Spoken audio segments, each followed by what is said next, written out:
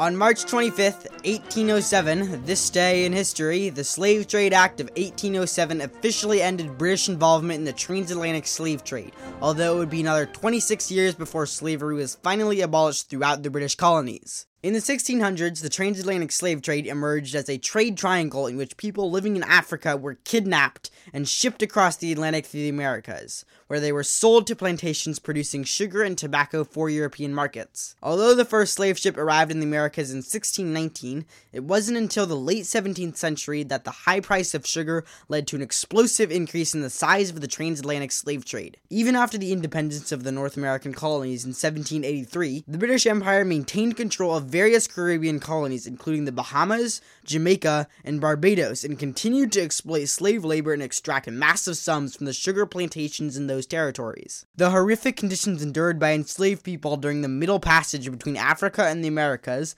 as well as subsequent torturous treatment on sugar plantations, led to the birth of a strong abolitionist movement in Great Britain in the late 1700s.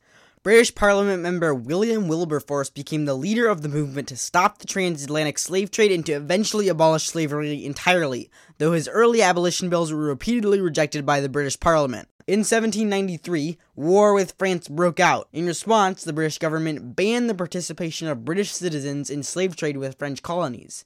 This helped bring renewed awareness to the abolition movement, for which Wilberforce had garnered much support.